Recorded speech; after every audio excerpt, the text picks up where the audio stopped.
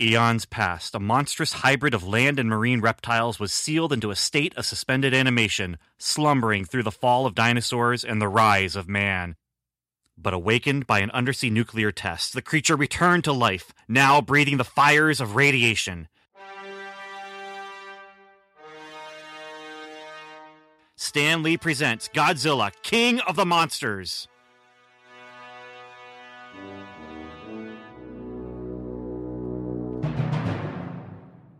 The Comic Book Time Machine presents Marvel's Cosmic Comics, exploring Marvel's licensed sci-fi and fantasy during the Star Wars period. This episode, The Great Godzilla Roundup, Godzilla King of the Monsters, number 16, November 1978, cover date.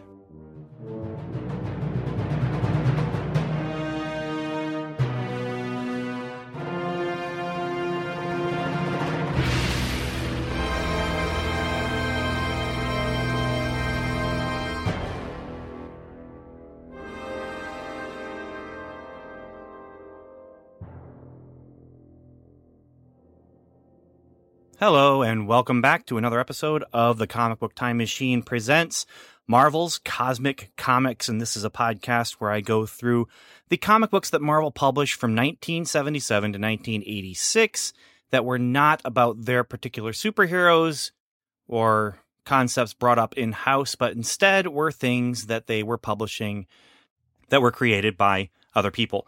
And in this case, we are talking about Godzilla, King of the Monsters, which was created by a Japanese film company called Toho Studios. So this issue of Godzilla King of the Monsters is actually the second part of two. This is kind of an offshoot of the main storyline that was going on with S.H.I.E.L.D. chasing him down and creating Red Ronin. That does not, they don't even appear in this issue. Last issue, Godzilla was off in the West. He was dealing with some cowboys at a dude ranch, and now he's dealing with them some more. And I guess, most sci-fi shows, especially old school sci-fi shows, they have that Western episode. Just off the top of my head, I can think of a Western episode in Star Trek Next Generation, Star Trek, Red Dwarf, Twilight Zone, but that doesn't really count. But they have those episodes where they either go back in time or they, some Western world is created for them. And in this issue, well, he doesn't go back in time, and it's not a situation where the Western world is created for him. This is actually people from the 1970s, and honestly, I used to brag a little bit about how my grandfather was a cowboy. The truth is, he was a cowboy, and he rode the range in California. Horse threw him, he broke his leg, and he had to ride the range in his pickup truck afterward. And I always thought that was kind of funny, when I was a kid, because, he was a cowboy, and then finding out, he was a cowboy who drove his pickup truck around. Well, cowboys are needed as long as we have cows that we're going to be using for things like, slaughter. So anyway, this is taking place in real time, 1978. As far as the world, that's the way the world looks in this magazine. I know that there is that Marvel timeline where 7 years of Marvel comics equals 1 year of actual time for them. They age 1 year in 7 kind of thing.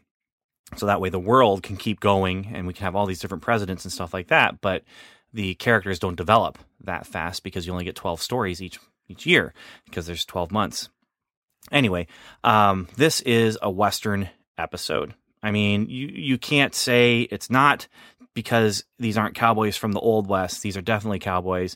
They are from the New West, or the Modern West, or the Contemporary West, I guess we could call it, of the 70s. But the truth is, you are meant to be thinking about all those old cowboy movies. And this comes from the names of the people. There's a guy named Ford and a guy named Hawks, and those are plays on, or references rather, to Western directors. And the things that they say, the way that they talk, they definitely are playing into just that cowboy movie kind of mode. So, Godzilla King of Monsters number 16 came. The cover date, obviously, November 1978, which means that's when they pulled it off the shelves. It went on the shelves August 1st, 1978, and the writer was Doug Moench. Still, the artist Herb Trimpe, who is probably the best artist that we see on this magazine. Daniel Green does the inks. Bob Hall is the editor. Jim Shooter is the editor-in-chief. Gene Simic, the letterer, and Francois Mouly is the colorist. And the title is, like I said, The Great Godzilla Roundup. So here's what happens. It's night at a ranch just east of Salt Lake City, and Godzilla is going for his midnight stroll through the ranch and through the ranch house.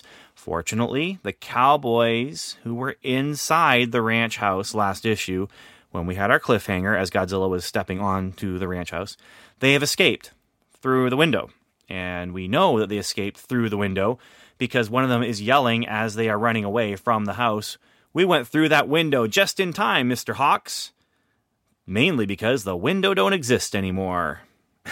So I just want to say that's kind of the level of some of the writing that happens here. There's a lot of jokey stuff going on in here. Godzilla continues on his way, though. He doesn't care about the insects who inhabit the land below him as he walks. Of course, the insects care. Boy, howdy, do they care.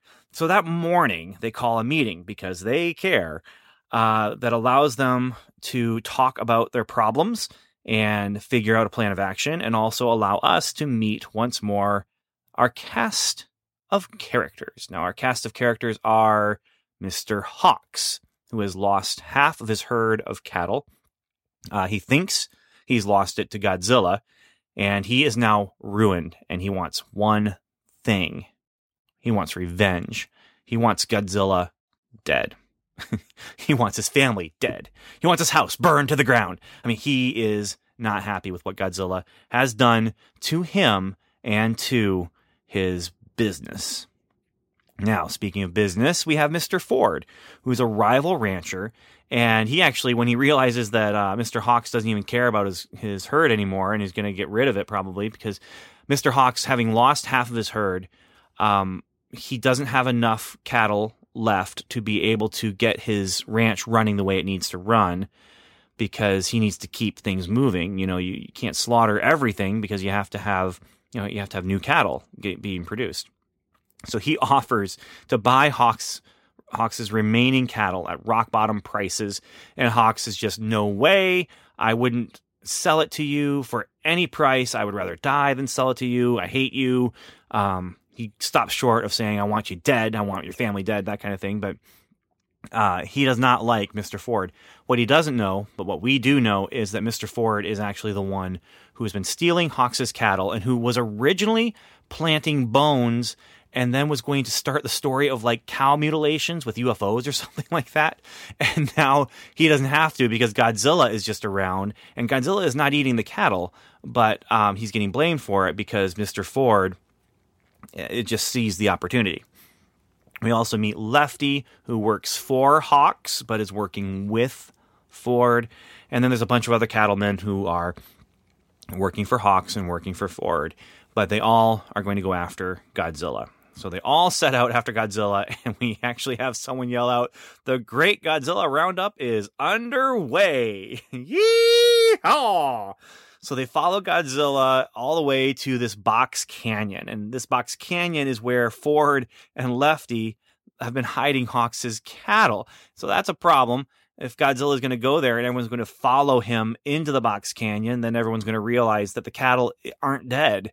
They are alive. And of course, I don't know how long they will stay alive if Godzilla walks through them. But anyway, Ford's getting nervous because this means, they're going to find out. So he sends Lefty to go and do something about it. And actually, okay, there's a lot of dumb stuff going on as far as chasing down Godzilla, but the something that Lefty does is actually pretty smart. He starts an avalanche that halts Godzilla's march. The avalanche falls and fills in the gap of the canyon that is, his natural path.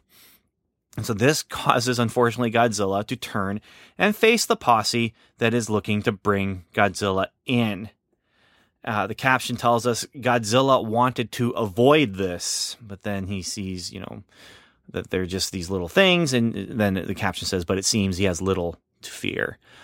So the whole thing right now is for Godzilla an exercise in annoyance.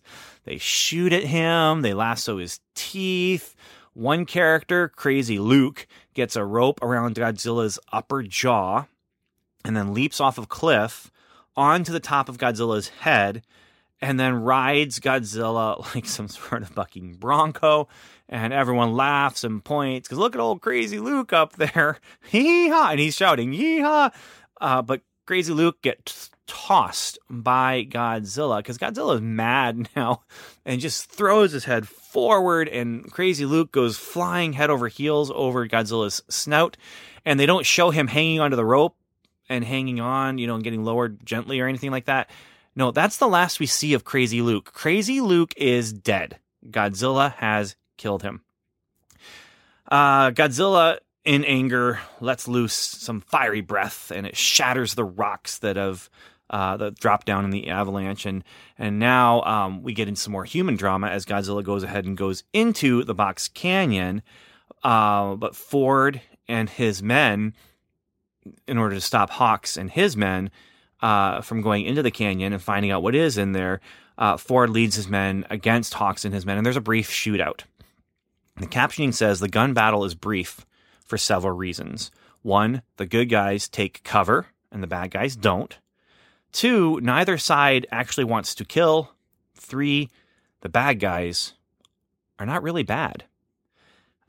So Hawks and his fellas, they go into the canyon and discover the cattle while Ford gets himself into place because, he's going to, I guess, take out Hawks. If I can't have this cattle, then Hawks can't have the cattle.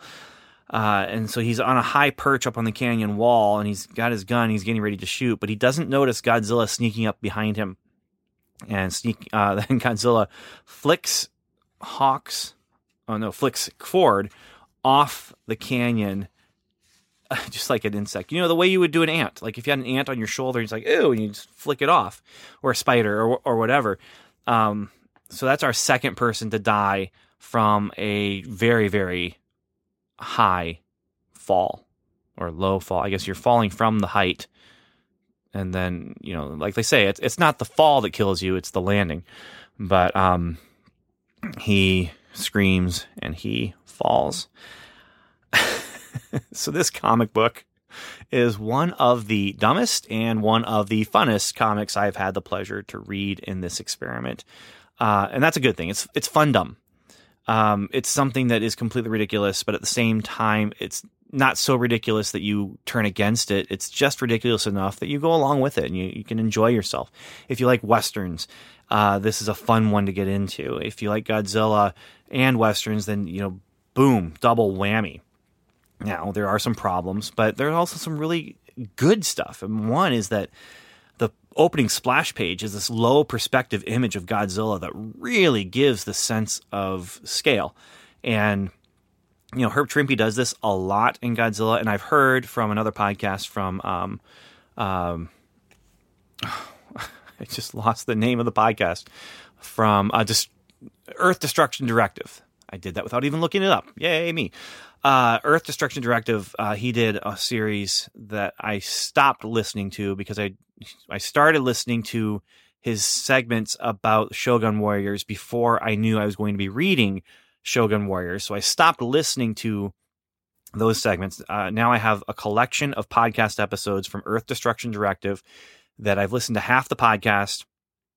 And as soon as I start reading Shogun Warriors for this podcast, I'm going to listen to the tail end of his Earth Destruction Directive podcast so I can hear what he has to say about Shogun Warriors. And now he's going through the Godzilla comics, and it's very fun for me to listen to his new episodes because I'm ahead of him. And so by being ahead of him, every once in a while, another Earth Destruction Directive. He talks about a kaiju movie, and then he talks about a Godzilla comic book I've read. And so it's even more fun to listen to him talk about the Godzilla comics because I've already read them.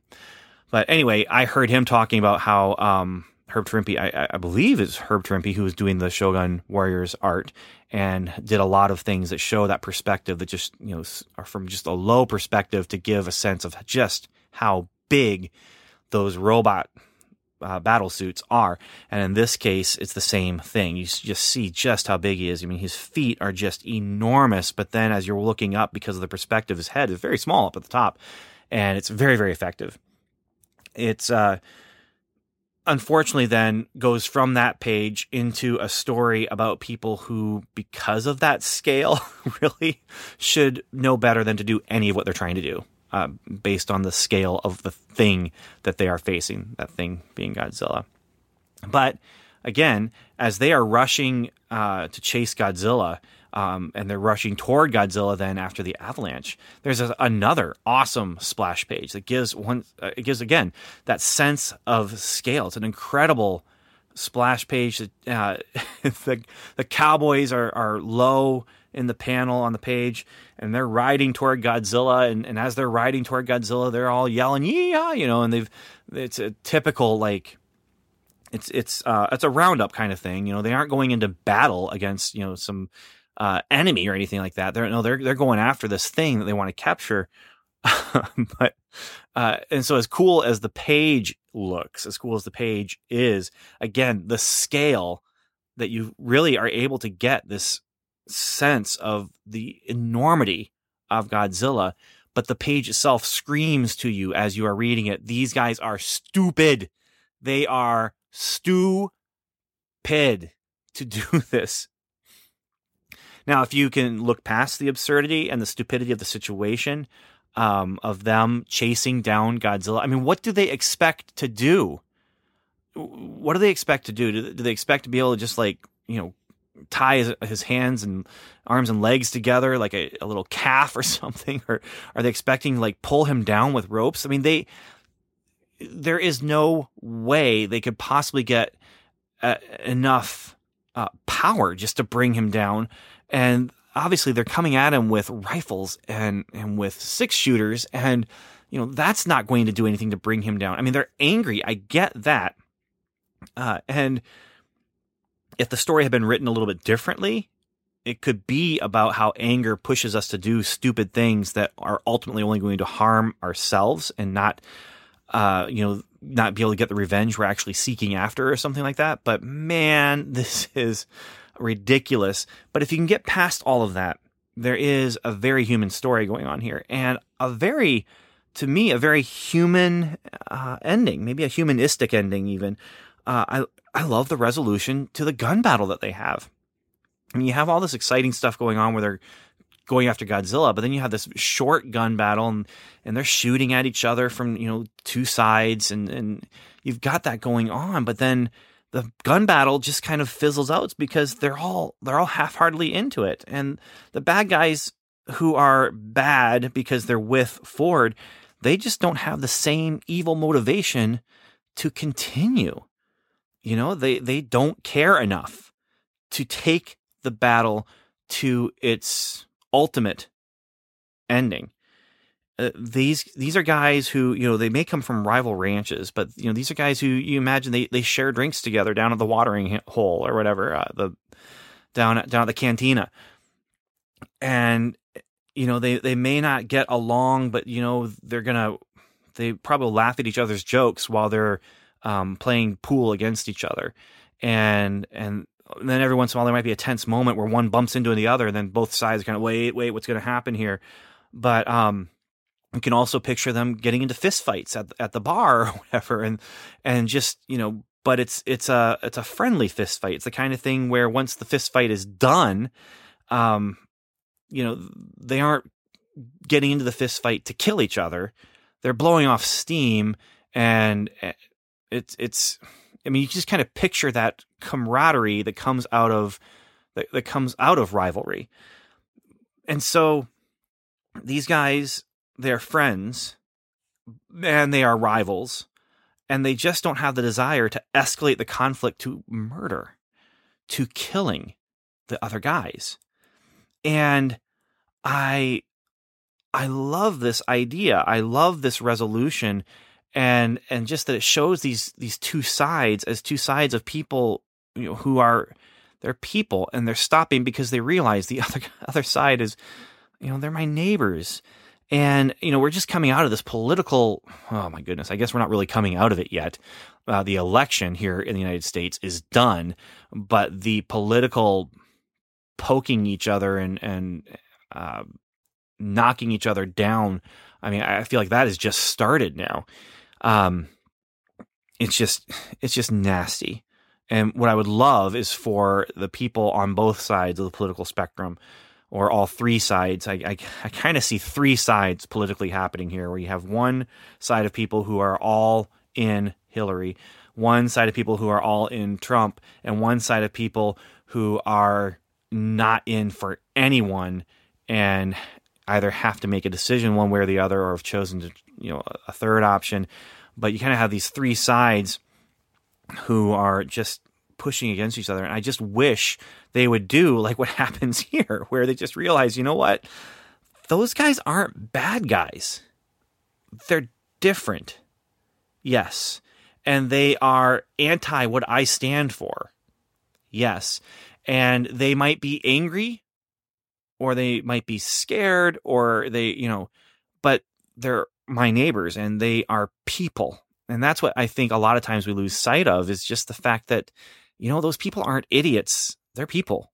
Those people aren't total morons. They're people.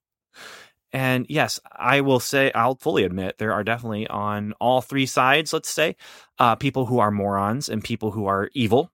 I'll just put that out there too. And, but those are not the people who define the entire side. They're the ones who are most visible, I guess. Anyway, in this case, you have the people, not the leaders, but the followers decide this is not a battle I can fight, and my leader here, I'm not going to follow. Now, that leader being Ford. Hawks, his people, they're in it to win it. Okay, they don't want their leader to get murdered. I mean, that's a bad thing, no matter how you slice it. But Hawks, Ford's people, they are not. They're going to draw the line here. You got to draw the line somewhere, and he has pushed things past their moral acceptability. And so you have them just saying, you know what? No, we're not going to fight these people, because these people are not worth going after just for money. And they lay down their weapons. Now, Ford himself, he's gone. All right. And Godzilla, I mean, the question is, did Godzilla intentionally do this? Did he do this to save Hawks by flicking Ford off the rock? Or did he do this because Ford was bad, and so Godzilla is going to stop it? So, yeah, the conflict is done. Everyone lays down their guns, and then Godzilla shows up, sneaks up behind Ford. How does a 30-story tall creature sneak up behind someone? I guess very carefully would be the answer to that. But he sneaks up, shows up, kills the one real, actual bad guy. And the cowboys then begin philosophizing. Sorry. So I want to actually quote this, read this. I mean, we get this from Gabe Jones too. Here's the cowboys talking to each other. Okay, Godzilla has screeched, "Rah!" And the gun goes off, bram, but it just goes off because Ford's getting thrown off, and Ford yells, "Yeah!" And then, "Did you see that?" "Yes, I did, Hal, although I'm not sure I believe it." "Yeah!" That's a second scream. I mean, this is a long fall. "Mr. Hawks, do you think that monster could have a brain?" "I don't know, but one thing's for sure. He flushed out the varmints, located my missing cattle, saved my ranch, and stopped a murderer. Only thing he didn't do is save the schoolmarm from a fate worse than death. If he ain't got a brain, he sure is good at winging it." And then, so that's the philosophy stuff going on there, trying to figure out, they don't know if Godzilla did this on purpose. The captioning doesn't tell us anything. Captioning gave us some stuff earlier, but not on this particular element. And then we get the punchline. I hate to say it, Mr. Hawks, but I just can't resist." "Go on, spit it out, Hal." Well, who was that masked lizard?" And Yeah, so that's where we are going to end it. Next issue, the beginning of the most imaginatively offbeat epic in Godzilla's history, the unforgettable tale we call of lizards great and small. And just that alone lets me know what's happening, because I do remember this arc from the last time I read this. Now, I did not remember the cowboy stuff from the last time I read this, but it happened, and here it is, But, it's just, we're getting some wacky stuff, but I think it's the good kind of wacky, if I remember correctly. Anyway, all things considered, I enjoyed this issue of this comic. I'm glad I read it, and I am excited to read more. But for now, something I'm not that excited necessarily about, the next segment, we are going to be getting into Human Fly once again. For now, I'm going to wrap up this episode of Marvel's Cosmic Comics by saying once more, thank you for listening. Godspeed. And I have to do it. I have to end it this way. Who was that masked lizard?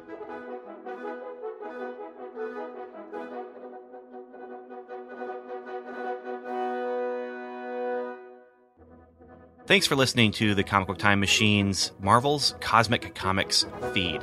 You can find more discussion of many, many more comics like Superman and Spider-Man, What Ifs and Elseworlds, The $6 Million Man and Batman, comics 7 days old and 7 decades old, on our main feed, which you can find on iTunes or at comicbooktimemachine.com.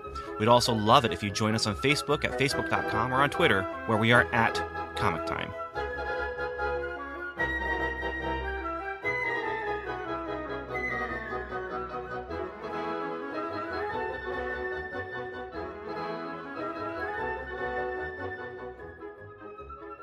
Next episode, War in the Washington Monument, The Human Fly, issue number 15.